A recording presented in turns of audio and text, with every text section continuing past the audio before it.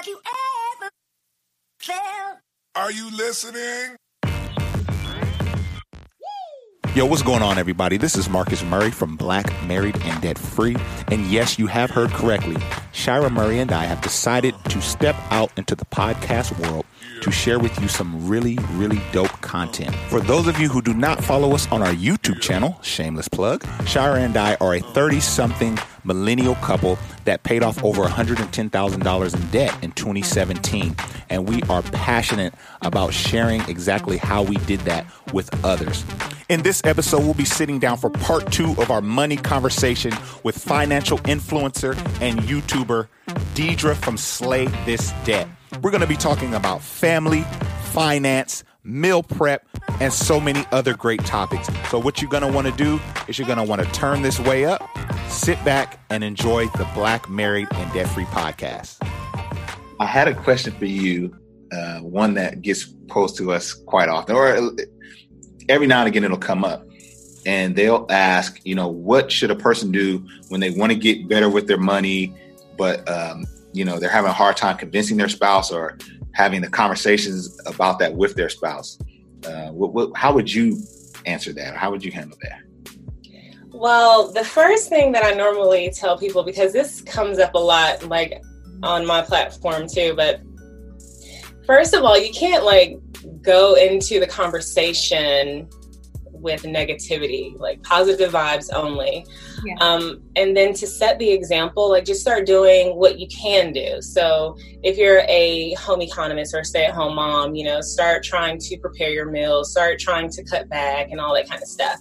And then actually do the research to understand the numbers, understand where you are, so that when you do sit down to have the conversation with them, you have your facts in front of you.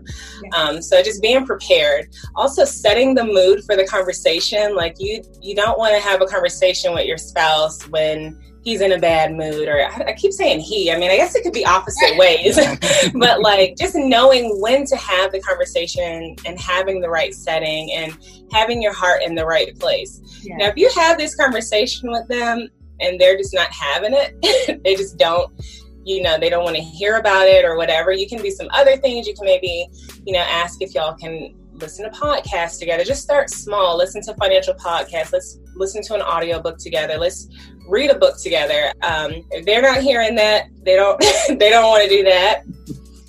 You might need to have a different conversation about, your wants and needs, or you might even, I also talk about having just a dream meeting. Let's dream together. What is the end goal? Where do you want to be 10 years from now? What do you want to do when you retire? And then once you start to have that dream meeting, okay, now let's work backwards, but slowly. You don't want to start saying okay, well, you need to be on a budget. Let's ease into this. Now, you said you want to retire at 45. Did you know it's possible to retire at 40? This is how we can do this. So those are my little tips.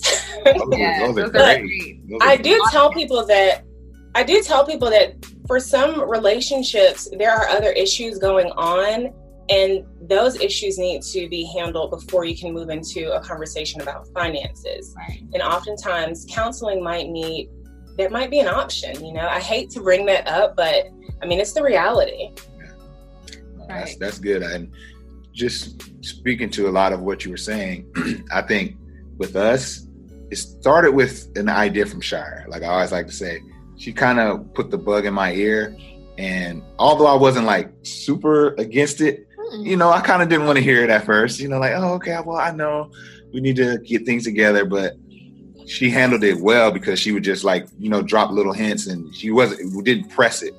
And then after a while, you start wanting to do what's best. If your spouse feels that this is something important, then a light bulb will start to go off in your head, and you're like, you know what? Yeah, So I think a lot of that advice really does work.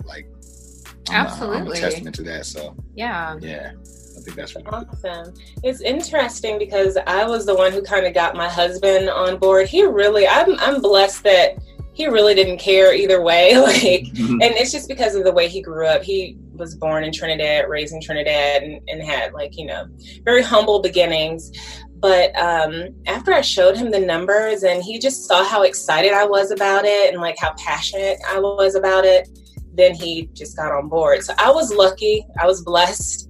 But yes, for some people, it's not that way. So for some people, the husband might be okay with getting on board about like getting out of debt. But then when you start talking about like investing or paying off the mortgage, that's when the issues start to come up.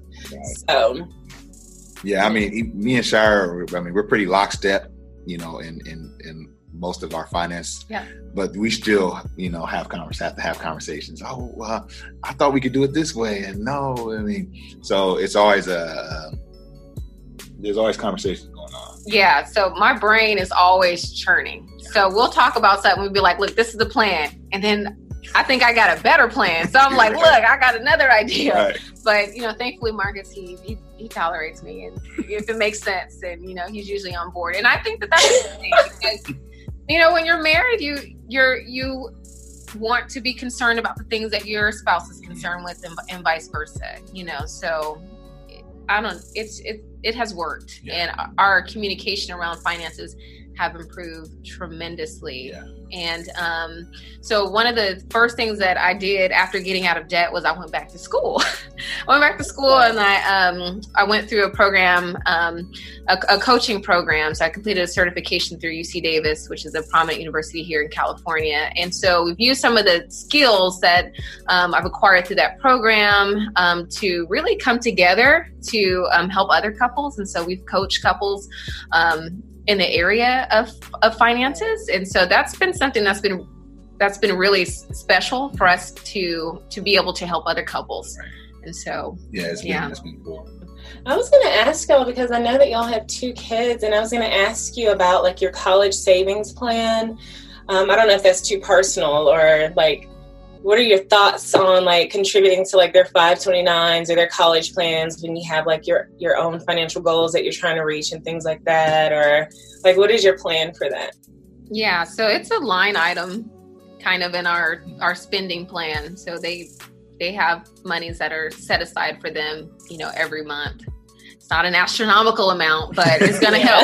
Yeah. It's going to grow and it's going to help. So that is something that's important to us and that we're doing.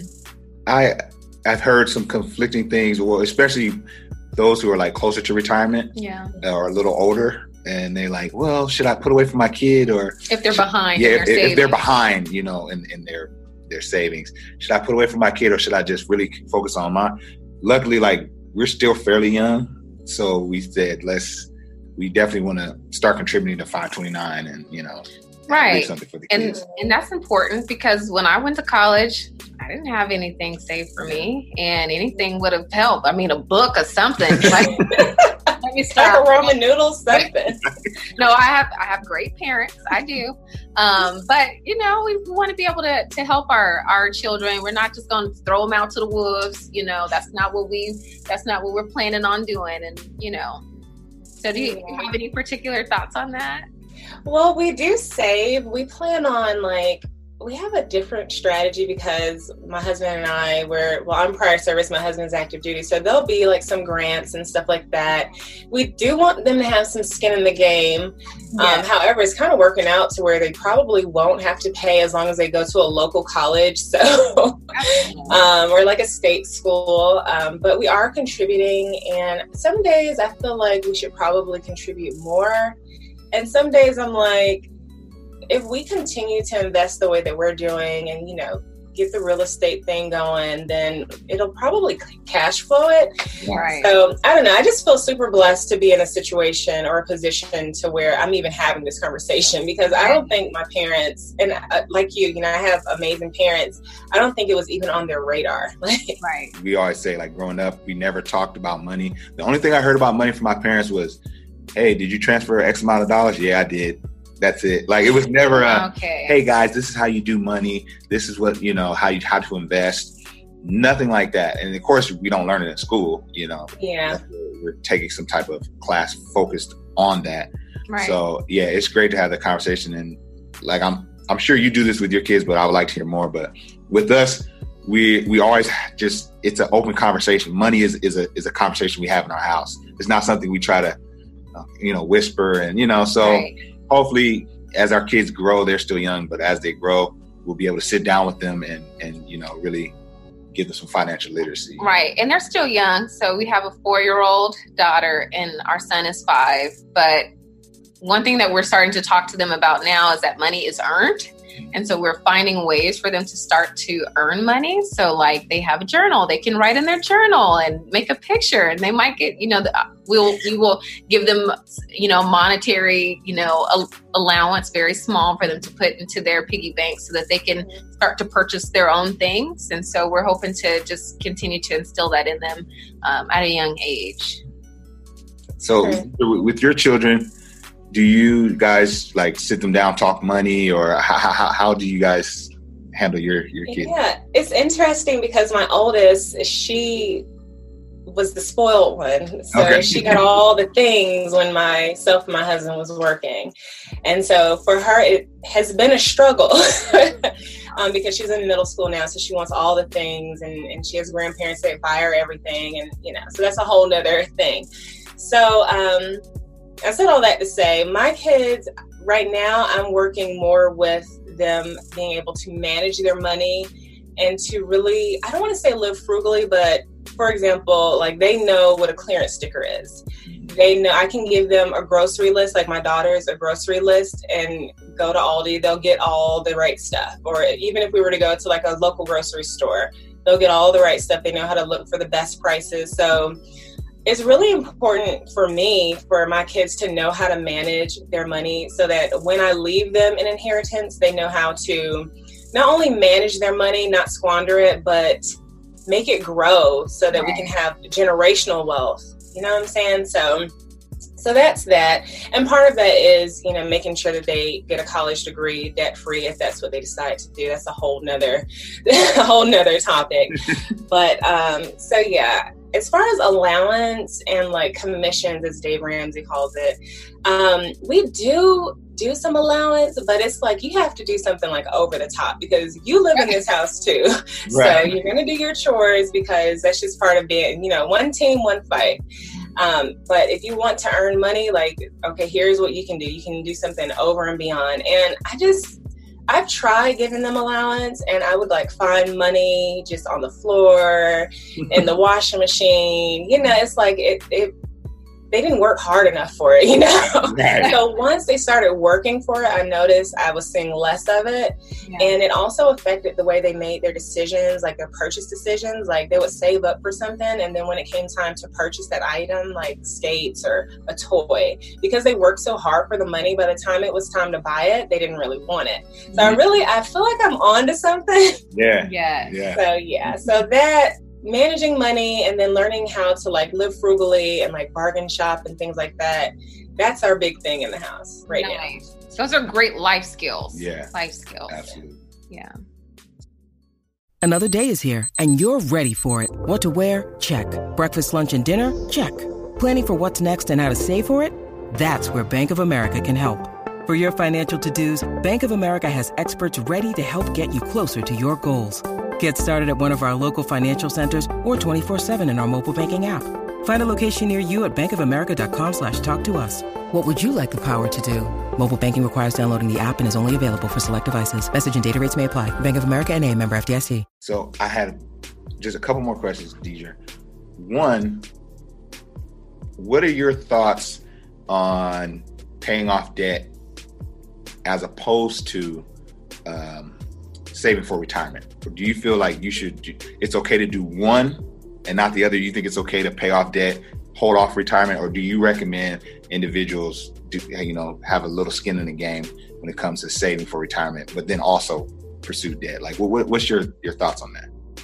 Okay, so I feel like my advice is a little different, but I believe that if your company is offering a match, you should definitely do not leave any money on the table. Whatever you do, don't leave any money on the table. I do feel like it depends on the situation because, like, for example, my husband, he's grandfathered into that pension plan. So we didn't have that pressure to, continue to save for retirement because once he does 20 years, he'll get paid like for the rest of his life. So I feel like if you're military, and you're grandfathered into that pension plan, then maybe just focus on paying that. But if you're not, I do feel like you should have some skin in the game. Like, I don't know. Like, that's just my opinion. I don't feel like anyone should stop contributing to retirement to get out of debt. I just don't think so. I would rather see them work to increase their income than to just like maintain their regular income and not contribute to retirement. Right. Yeah, that's great advice, and that's pretty much what I was going to ask you what y'all thought. Yeah, that is what we say. That at least to contribute, to your match. I think there's some factors that folks have to consider. And one thing that they need to consider is how long is it going to take you to get out of debt? If it's going to take you a year, if it's going to take you 2 years, then maybe. But if it's going to take you 10 years, 15 years, like you don't want to miss out on the growth that your money will experience. And when you put your retirement savings on pause for such a long time, when you finally get around to saving for retirement, you have to save much more. Because of all the time that you've lost. So that's, kind of like the time cost of money. And one thing that I notice is that some people say, well, save 15% of your check. Well, that advice is really based on a person working for 40 years. So if you're saving for 40 years at that 15% savings rate, then you'll have a nice cushion. But if you don't plan to work for 40 years, you may need to save more than 15%. So that's why, I certainly recommend people be cautious before they hear one person's advice and put all their marbles, put everything based on what someone said. And it's so important that we educate ourselves and that we run the numbers and that we figure out, what's best for us, what's best for our unique situation. So, yes. So we, as for us, it's similar. So I work at a job that offers a pension. So you're in the pension, they're going to take what they need for that pension benefit. And while we were getting out of debt, Marcus, he was contributing to his match because we did not want to leave that money on the table. You can't go back and get it later. So you have to, so I think that's great. And we certainly agree with what you've said. So thank you for that. Yeah, it all depends. I mean, like giving money advice, it really depends on what the person wants to do. So that's why it's so important for them to identify what their values are and like what they ultimately want out of their life. And then everything should line up with that. And like you said, 15%, I mean, it really depends on how much their income is. And then what if like they're only contributing 15%, but squandering the rest when they could really accelerate their retirement? Like, you're absolutely right, Shira. So, Deidre, what would you tell your 20-year-old self now that you have acquired more knowledge in finance or just life in general? What would you go back and tell the 20-year-old Deidre? Ooh, that is a good one. Oh, wow. Definitely invest. Yeah. Stop wasting money on clothes and shoes, like all the things to try to look rich or impress people or whatever they're wearing in the videos. Like that stuff is going to end up at the Goodwill. So invest. I think definitely invest, and just to slow down, because I was pretty, I don't want to say wild, but like I had no clue when I was 20. Like what in the world? Like when I look back on my early 20s, like what was I doing? Absolutely nothing. I was making a lot of money. I was making like $80,000. To me, for me to be young making that money, I squandered it. And so I would definitely tell myself to save. Yeah. Well, I saved, but I didn't invest. So. Right. Yeah. Well, what about you, Shire? I never asked you that. What would you tell 20-year-old Shire? To invest. We were engaged at 20. Were we? Yeah. Well, we were. So why didn't you no, I'm just yeah. What about you, Marcus? Right. Some of the same, invest. Like I'm seeing the importance of that. Like, man, if I would have just started, doing some of the things that I do now, if I would have started those in my early 20s, I would be, in a much even further better position. Yeah. So, yeah. But hindsight is 20/20. Right. You know, you get the knowledge when you get it, and you know better, you do better. Yeah. Is that true? That's true. Yeah, I think so. And it's so funny because the flip question to that is, what are you doing today that your older self will thank you for? Yes. I like And that. I think about that often, like, what am I doing today? Like, I'm taking a nap because I need some rest. Right. You know, like, I need some self-care today. Yeah. Yeah, that's Yeah. a good one too. I was going to ask you a question about Black wealth. I think that is something that we should definitely talk about. Like, I'm Black. My husband is Trinidadian. He's like of Indian descent, but he doesn't count. He's Black too. Right. But just, I love the way that, like, your name is Black, Married, and Debt Free. And I was just wondering, like, what is your message for the Black community? Like, what would you like to see happen as far as, like, with the wealth and finance in the Black community? Yeah, so I think we were thinking of a name and we struggled with that, but I don't know. It's just, we're Black. We're like, we Black. You can't hide that. We're married and we're debt free. And for me, those were all three very strong positive affirmations. Every single one.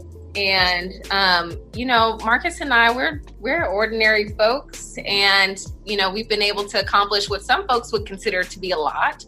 And if, you know, not to sound cliche, but, you know, if we can do it, you can do it. You most definitely can do it. You know, I was sitting in a WIC office, you know, a few years ago. So, you know, so we're just hoping to just change the narrative and to really highlight the Black family. We need our families to stay together. That's a part of building wealth. It's hard to build it by yourself. You need someone, you need a companion, you need a spouse.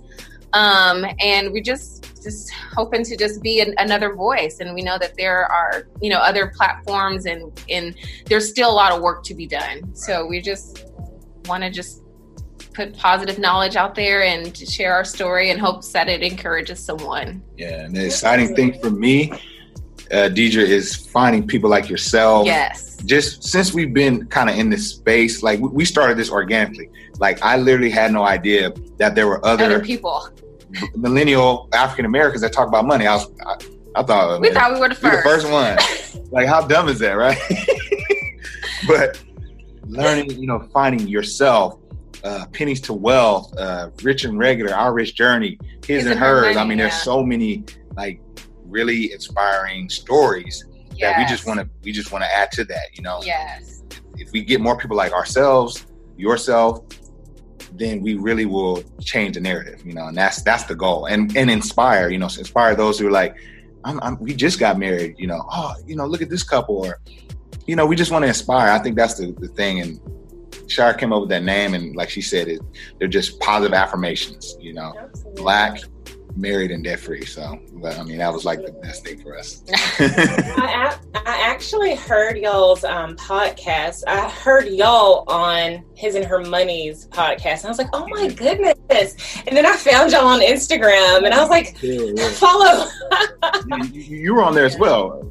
Your story was on there as well. I just feel like for the Black community, like, if we would see more positive images of, you know, Black families doing amazing things, aside from, like, you know, 2 Chainz and all that, like Cardi B and all this kind of stuff. I mean, no hate or anything like that, but just to show people that you don't have to do all that to be successful, and to show what success really looks like and what it really means to be rich, and I don't know, just empower and uplift and educate. I feel like we don't have enough financial literacy going on.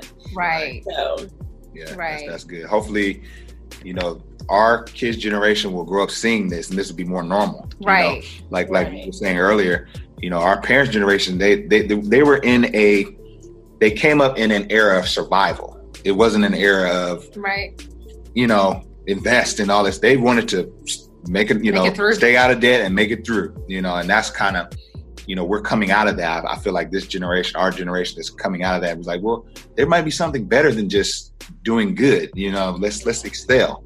So hopefully our kids, it's just going to be normal to our children's generation. Yeah. Right. And it's kind of funny because I know I see a lot of posts sometimes on Instagram where people are kind of like resentful towards their parents about not teaching them about money. And I'm like, my parents were trying to survive. Like, no one taught them. So should they be mad at their parents, my grandparents, for not teaching them? I don't think so. And I just feel like with, technology, the internet, podcast, there's so much wealth and a wealth of knowledge out there. You just have to tap into. You have to go look for it. And so, I just thought that was interesting when you were talking about, your parents, our parents, and how things have changed. So I can only imagine how our children are going to grow up. Future looks bright. Yeah. Yeah, it does. The generation, like generational wealth, that's what I'm all about right now. Yeah. Not just for me, not wealth for just me and my kids, but for their kids and their kids. Right. Thank you for having us. Thank you for, wanting to sit down with us and talk with us. This is cool. Absolutely. This has been so fun. We have to do this more often. Absolutely. I mean, money nerds uniting, talking about, I'm so passionate about all this stuff. Like, I love talking about this stuff. Yes. So Deidre, we thank you for your time. Thank you for all of the great content and all of the positivity that you bring to the world. And can you share where people might be able to find you? Absolutely. So, and thank you so very much for having me. And I just appreciate y'all so much. All of your feed, your posts, your positivity, all the energy, your creativity, I absolutely love it. And it's so motivating and inspirational. So you can find me on Instagram at Slay This Debt. That's my handle. And also on YouTube. My YouTube channel is Slay This Debt as well. And I just talk about frugal living, getting out of debt, and we're documenting our journey towards financial independence. And so for my viewers, where can they find you? Well, you can find us on YouTube. You can just type in Black Married and Debt Free, or you can find us on Instagram at Black Married Debt Free. And we also have a Facebook, which is Black Married Debt Free on Facebook as well. So, well, thanks, Deidre. We appreciate it. Thank you for sitting down with us. So we hope you guys enjoyed that podcast episode. We hope that we said something that you can take away and apply. We are here to inform and to inspire. So do us a huge favor and rate this particular podcast on whatever platform you're streaming this. Rate this 5 stars, write great reviews. Anything that you can do to help us, we really, truly appreciate it. All right? So for Black Married and Debt Free, this is Marcus Murray signing off until next time. All right? I'll let you guys later.